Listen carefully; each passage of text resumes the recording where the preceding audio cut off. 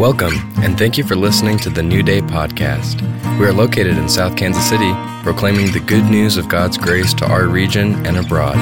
If you'd like more information, please visit our website, newdaykc.org.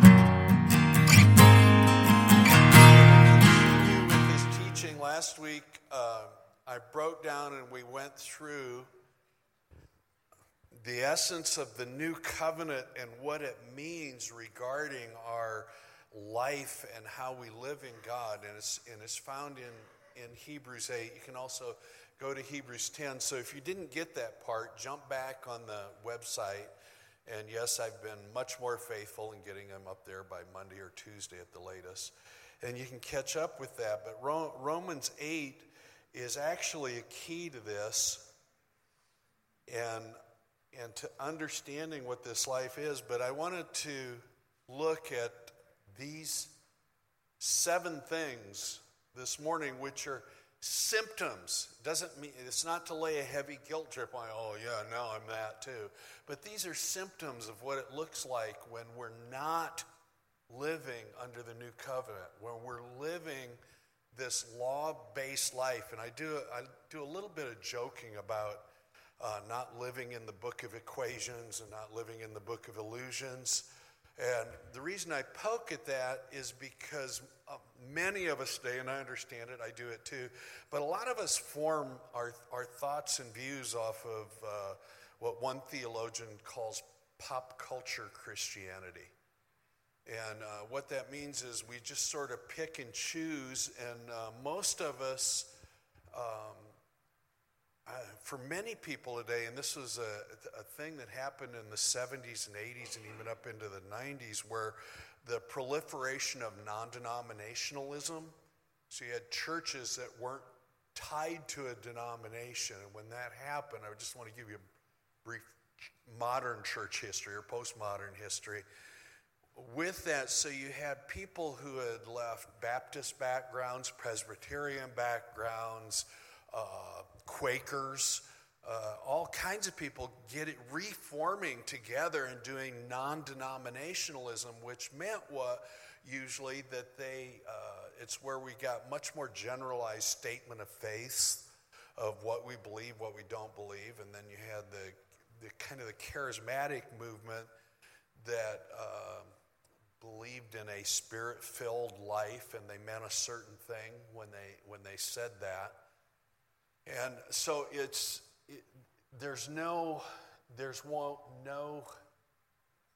were just all thrown together. So we have a lot of different backgrounds and a lot of different understandings. And here's what's really interesting. Most people in the charismatic movement or in the non-denominational movement say they don't like theology, that they don't like theological teachings. I've heard that over and over and over again. And stop that. Me teasing you saying stop that is we all live theology every day of our lives. Theology is what you believe that's true about God. And so what you believe about God will determine everything about your life. It will determine how you worship or if you worship. It'll determine the things that you believe about spiritual practices. It'll determine what you believe about prayer.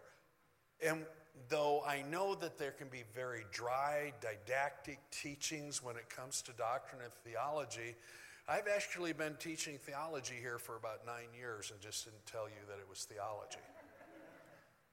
Because I didn't want you to do the shutdown thing. Oh, he's teaching theology today.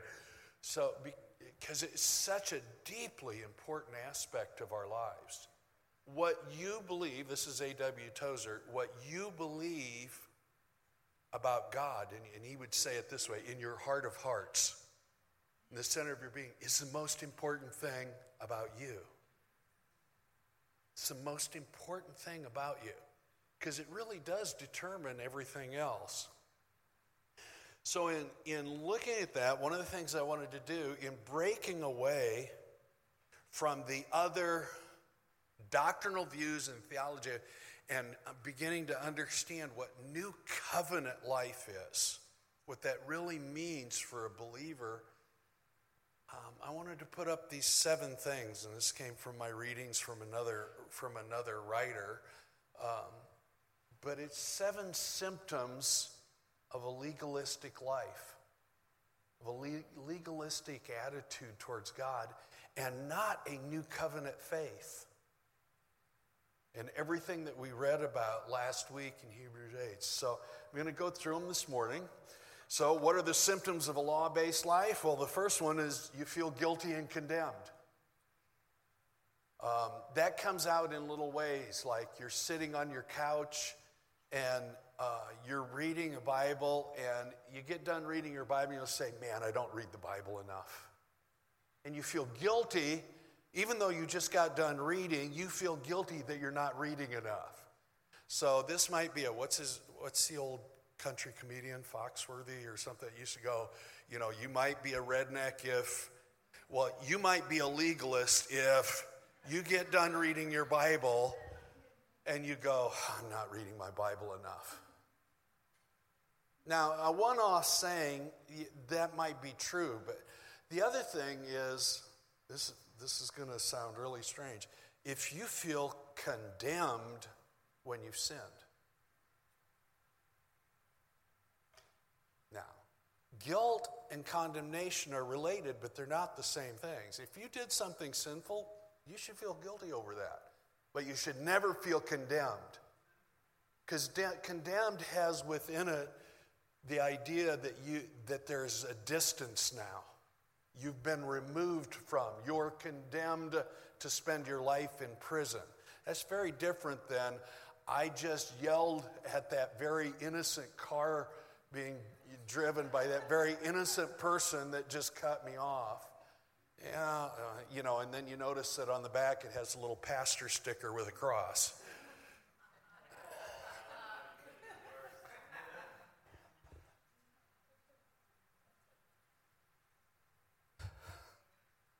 Here's the truth of the matter. Condemnation is the number one symptom of the condemning ministry of the law.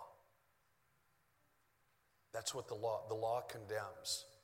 It's the law of sin and death. And that's in 2 Corinthians 3:9. It is a sign you are more conscious of your sins than of God's grace. When I fail, where I know I'm living in God is when when I fail, I'm reaching for God's grace. Not reaching, going, well, I blew it again. It's not that. It says, Lord. I'm immediately running to God. I can't remember who put it up, but there was, I don't know whether, maybe it was Carrie that said something to me about it, but the one about when I fail, I run to my Father. That is when you know you're living without condemnation in your life. That when there's a mistake, you don't try and get away from God, but you run to Him. The cure for a guilty conscience is a revelation of the new covenant forged in Jesus' blood. That's found in Hebrews 10, verse 22. It is the very essence. It is the joyful discovery that now, in Christ Jesus, there is therefore no condemnation. You can say stuff like, this is how you kind of know that you're still dealing with condemnation. Is when I'm not worthy, I've done terrible things, it's a judgment of the law, and what you're doing is you're singing an old refrain to an old song that has no meaning for you anymore, and it cannot do you one bit of good. It just doesn't work. You can sing that song all day long, and it just doesn't change. As a matter of fact, it doesn't get rid of the guilt feeling. Grace gets rid of that. I run to His grace, and here. So when I make a mistake, what does the law require?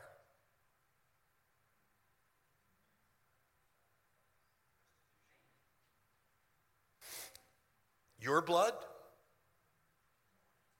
Somebody's. Whose blood did it require? Jesus' blood. Did He do it? Is it done? So you're asking for something not that must come to you and be done. You're asking for something that has been done. It's done. It's finished. He did it. So I can run gleefully to that place. Now I know when we're in failure, it seems really strange. Seems really strange because I want God to know how sorry I am. Don't you? I'm mad at myself. I mean, if we get very, who wants to talk about sin this morning? Well, when you blow it, you're mad at yourself.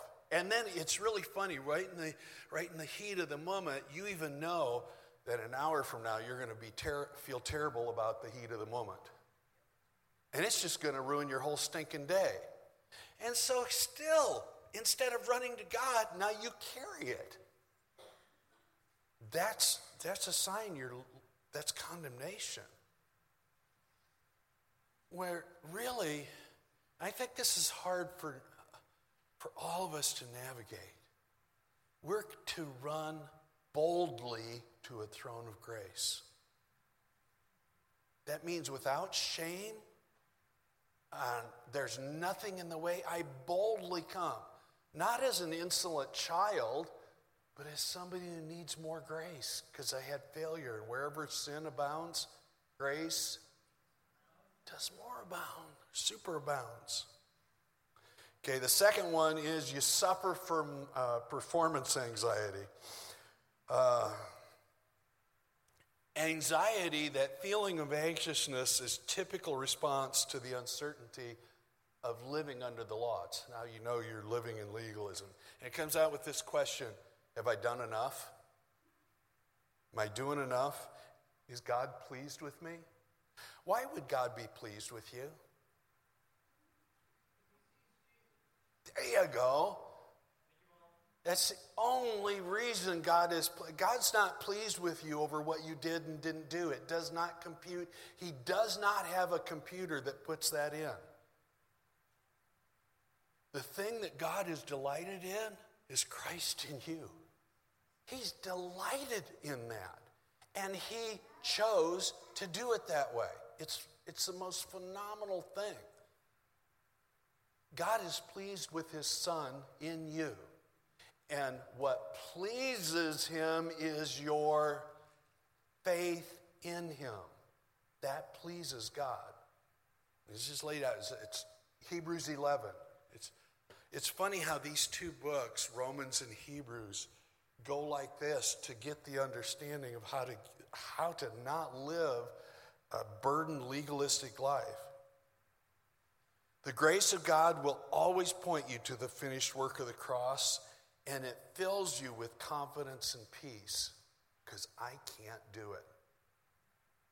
You ever been at that place, like in your prayer time, where you go, I can't do this. I don't know what the magic word is, but I'm not finding it. It's not working, and I can't do this. I give up.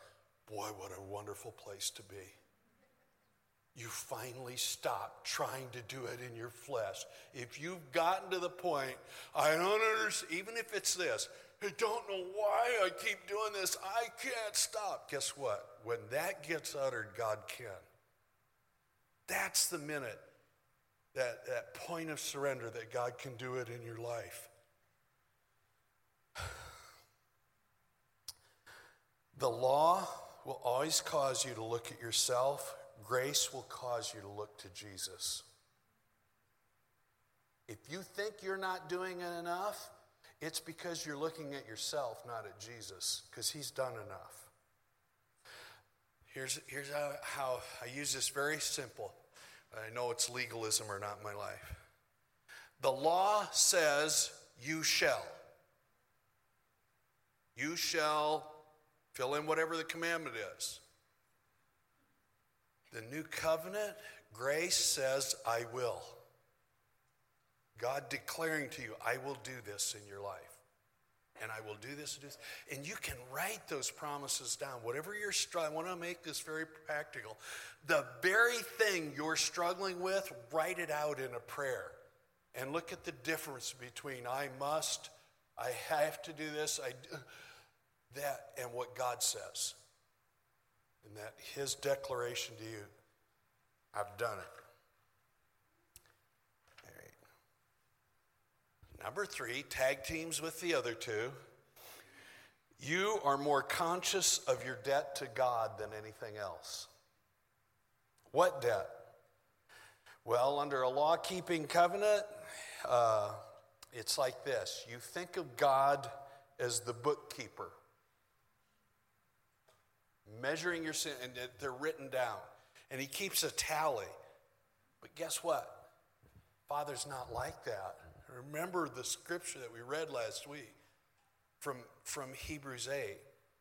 Their lawless deeds I will remember no more. He's not keeping tally of how good and comparing, well, Steve, buddy, had a couple of good days last week, but this week you're pretty much in deep trouble, bud. That's not God. He's not doing that. We do that. We keep the tally and we're conscious of this debt that we have to God. It's so interesting. We use these words of it, and we'll next month when we get into Easter time. That's when we really look at it. It is finished. That was actually in the Hebrew language when he uttered that. Do you know that was a bookkeeping term? When they kept record of the debts of somebody. So just before he ends it, he goes, it is finished. What that meant was every debt canceled. Isn't that stunning? That's the bookkeeper going, no. I'm paying the price. It's all done. It's paid for. It's wiped away. It's stunning. And then we think God's up there marking it down. Well, let's see. Dave, twice this week No, it's not even how he sees you. He doesn't want you, believe it or not, he doesn't want you to make record of it.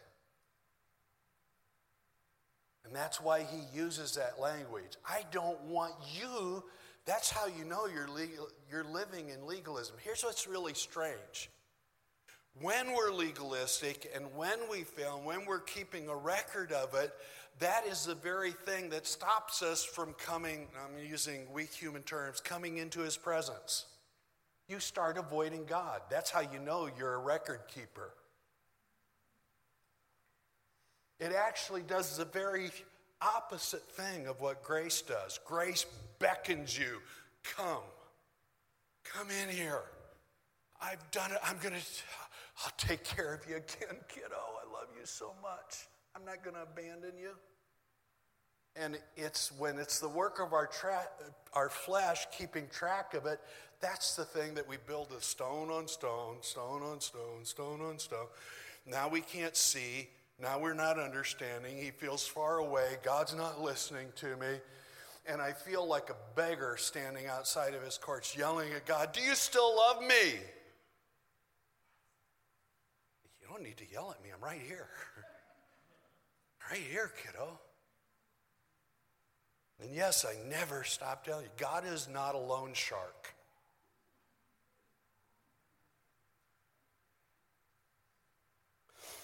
The other thing that this does with us, and now here's a tell sign. It only works, I can't expose this morning because it's in each individual heart that's sitting here. There's this funny thing that happens inside of us where we say inside of our own inner voice, I have to prove to him I was worth it. I have to show him by my behavior that I was worth it. You're conscious of your debt to God. How can you repay him?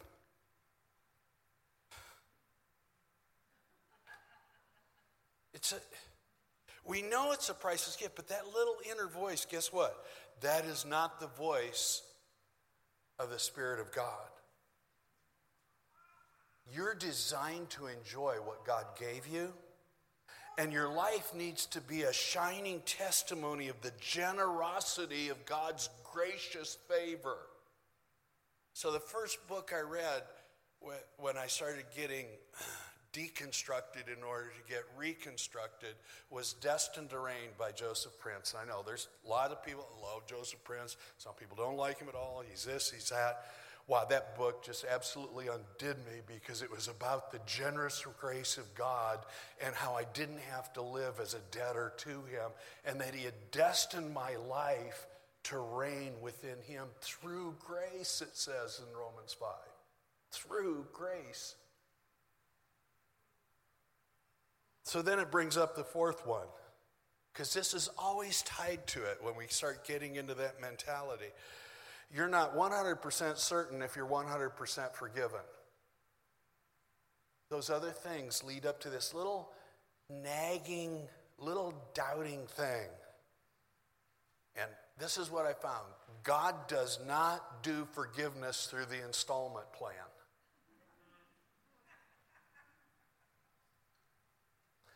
All of your sins were taken away for all time at the cross when the Son of God abolished sin by the sacrifice of himself. Nobody killed him. He chose this for you. And he abolished it. The issue of forgiveness was settled right then, because actually it was settled in those 3 days. He dies, and this is a glorious thing, and he was raised. And then Paul says, and this is why he was raised, folks, for your justification. He did it for you, that it would put an end to all time. Am I forgiven? Am I forgiven? And I'm going to be, I know where this is going out on the airwaves or whatever, it'll be on the podcast. Don't listen to any teacher or prophet or anybody that says to you, listen, in order to receive this, you got to make sure you're okay with God today. Only God can make sure you're okay with God today. You can't make sure you're okay with God. God made sure of it for you. Don't receive those words from people. You're forgiven. How do we know? Because he died and rose from the dead. We sing about it now. There's no distance, no delay. He took everything out of the way. Your unforgiveness was overcome by his forgiveness. And the issue is not you settling a score with God. Now, I seem a little vociferous about it. It's just, I read that stuff now and I just start, I don't know if there is such a thing as righteous anger, but I just start getting, no! I just want to, I block the emails. I won't listen to them anymore. This is the most important message I've ever heard, and for you to do it right and receive it, well, you got to make sure there's no area of unforgiveness in your heart towards God. Last time I looked, Jesus takes care of that. And that really settles it in my heart. I thank God. Here's what you can do. Because I know we're all scared of being ingrates, right? I'm a little scared. I don't want to take advantage of it. I don't want to overdo it. Guess what? You can roll around in this. You can overdo this one. God, I'm so thankful that you've forgiven me. That I have left the realm of darkness. And it says, you have translated me into the kingdom of the Son of your love. Just think what that says. He's taking you out of darkness. Translated is just like the Star Trek stuff. Forgiven. I landed on the planet of forgiveness and I don't ever have to leave. He has translated me into that. Listen, settle it in your hearts. Leave the legalism behind. If you need to, wake up every morning for the next 3 weeks. Yes, I'm giving you an equation. Look in the mirror and say, Lord, you're forgiven today. Don't ever let the enemy put a seed of doubt in it. Not even your own stupid actions and your own stupid words. Nothing can. This is so freeing, you guys.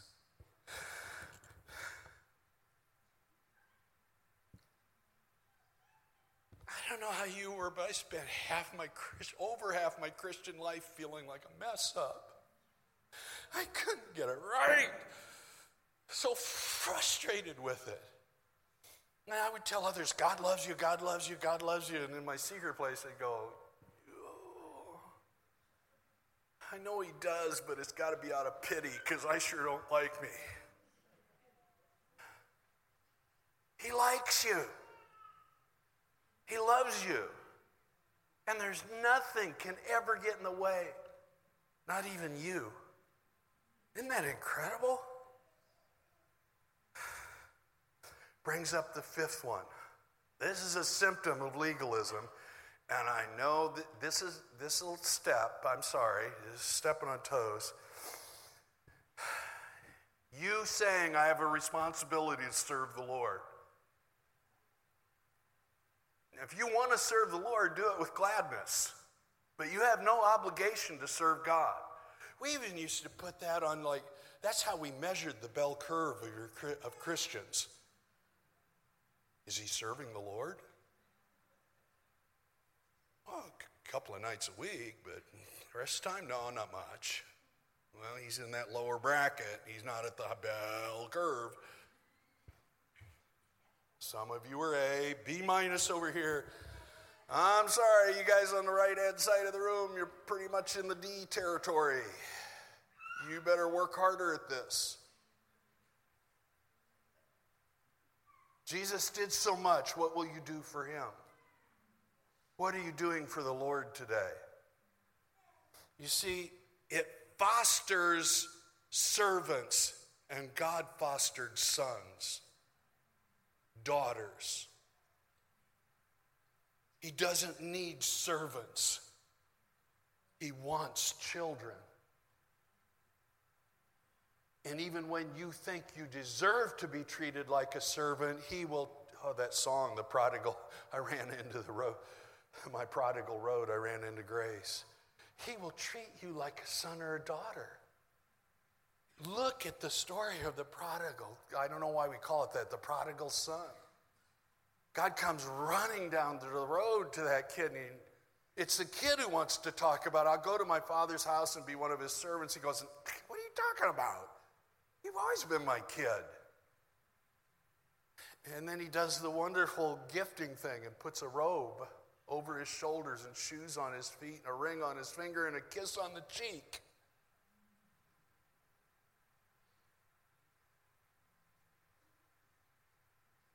What we do when we get caught with this is we're trying to suggest that our value to him is defined by what we do rather than who we are. Am I doing enough? And it trades the intimacy of relationship for the lifeless formality of servitude. Instead of drawing close to a loving Father, you'll be content. Man, I heard this through the years. I'll be content to be a doorkeeper in the house of God. Not me. I'm going to sit right there beside him. I'm not content to be at the door. I did that to myself. I treated myself like the tail and not the head. Make sure you take the last seat, Lloyd, because that's what humility would ask. Kiddos, run to the front. You were not destined for the last seat, and you're not arrogant because you want to sit up front with God. He wants you right there beside him. He doesn't want you far away. And that whole thing, whenever you get into the language inside of yourself, and I hope this can penetrate this morning, it's always centered around this, what I deserve. When you're all alone, when it's not Lloyd and it's not fun and it's not preaching and it's not church and it's not a community, it's not even your family, it's just you all alone. And it's right there in the center of what you deserve, you'll find out your true identity. Because if you think you don't deserve God, you're a legalist. Because God in his grace and mercy and kindness and unfailing and unstoppable love. I mean, all you have to do is go to Romans 5. When we were yet sinners, Christ died for us. What do you think makes you worthy?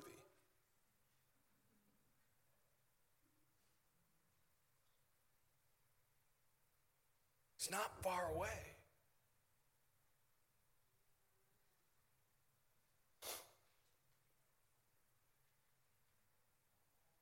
Number 6, these are all tied together. Number 6, you mainly think of following Jesus in the things that you give up. Sacrificial living. I'm going to show the world and myself and God by not doing all these other things that other people do. And man, that's gone the litany of you don't play card games to you don't go to dances, you don't let your kids go to dances, you don't. It's such silliness. And we're not the only one. Like in Russia, it was whether you wore a tie or not. Once communism, the doors opened up, they found out where the hidden church was at with that. And the issues were they smoked cigars like fiends, but if they didn't wear a tie, they were going to hell. You go, huh. But for the Baptists, it wasn't the tie issue, it was the smoking the cigar. Craziness, isn't it? But here's the thing though, we'll do it inside of us. This comes out in language like this. Well, I'm going to this church because God's putting me under his discipline. Oh, thank you. Boy, I'd love to be the pastor of that place. If you think you're under the Lord's discipline by him sending you to New Day, we need to have a long talk because I don't want you here. I'm supposed to stay there because I'm under the discipline of the Lord. I'm supposed to do this because I'm under the discipline of the Lord. You know how God disciplines us? He goes, stop it. It's not who you are. Stop that. That's the voice of the Holy Spirit. He just says, stop, don't. That's not who you are. And a true prayer of repentance is, I just did something that's not really me. It's in my flesh. And it doesn't look anything like the new person you created me to be. Not the other way. I'm going to. So I'm going to do all these spiritual disciplines to prove to God that I'm making it. That's not the reason to do spiritual disciplines. Do you not believe in fasting? Yes, I do. If the Lord indicates for you to stop ingesting food to get your attention over something, by all means, do it. Just don't tell me that he told you that I'm supposed to. If that's between you and the Lord, by all means, there's a time to fast, there's a time to pray, there's a time to do all these things. But I don't think you have the authority to tell me, and not in arrogance. I don't mean it in an arrogant way. It's just, no, I'm not going to do that. I'm not sensing that at all. Because here's what Christ actually did. Instead of giving things up, he wanted to bring things into your life. He didn't want you to give these things up. He wanted to add incredible blessings. Listen to 2 Corinthians 1:20 and 22. For all the promises of God in him are yes, and in him, amen, to the glory of God through us. It's phenomenal. Now he who established us with you in Christ and has anointed us is God, who also has sealed us and given us the Spirit in our hearts as a guarantee. The guarantee of the Spirit is not sacrificial living. The guarantee of the Spirit is abundant living. I have come that they might have life and might have it more abundantly. It's not talking about things. It's talking about the quality of your life in the Spirit. It may include some things. It may not. But I know this. Everything, every possession that I have, I can point to God. Every relationship I have, I can point to God. That's 2 Corinthians 1:20.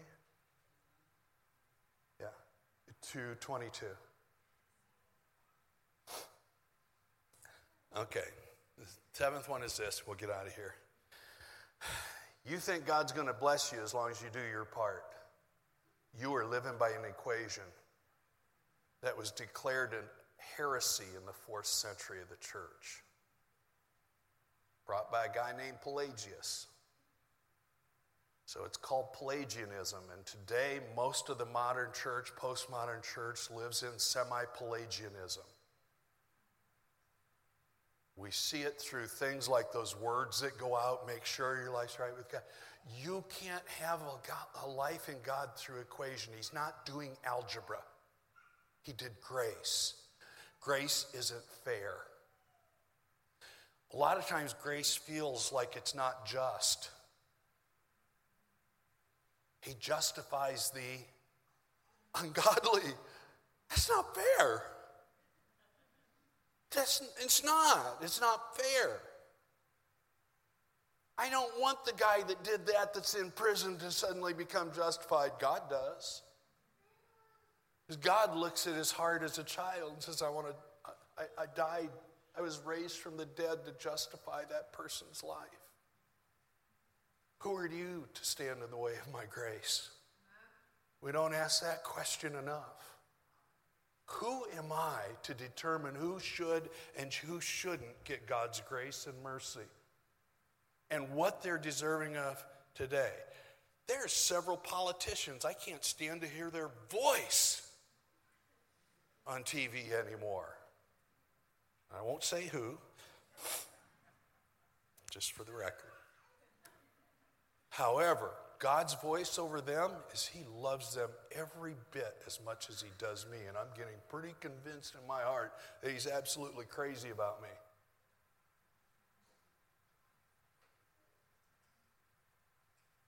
The essence of a life under the law is this mindset. And the reason I put this one last, this has more to do with anything. I have to do my part to receive God's blessing. Nope. You may do a part. You may play even a part in it. You may be a part of somebody else's blessings, but you don't do it to get.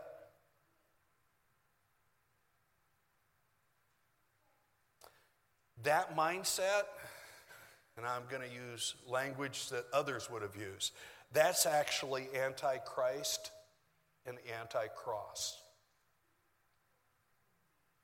Grace and works don't mix. They won't ever mix, and you can quote James at me all day long. That's not what James is saying. God doesn't bless us in response to our faithfulness. God blesses us because of his faithfulness. Otherwise, Paul would not have said, even when we are unfaithful, he remains faithful. Isn't that stunning? This is the one, this little last one, God will bless me as I do my part. Please kick that one out of your prayer closets. Please. Because it will turn you in circles. It's like WWE all the time inside your soul, and you are fighting the Punisher and Hulk Hogan and all those guys all at the same time. And each time you think you body slammed one of them, they're going to be right on top of you again, because you'll never do enough. You will never do enough. You can't. It's impossible. And why we think that? I don't know. I really think of all the things that the enemy of our souls darkens our minds to. It's that I must do something in order to gain God's favor. It really comes down to Acts, doesn't it? The book of Acts. In him we live and move and have our being.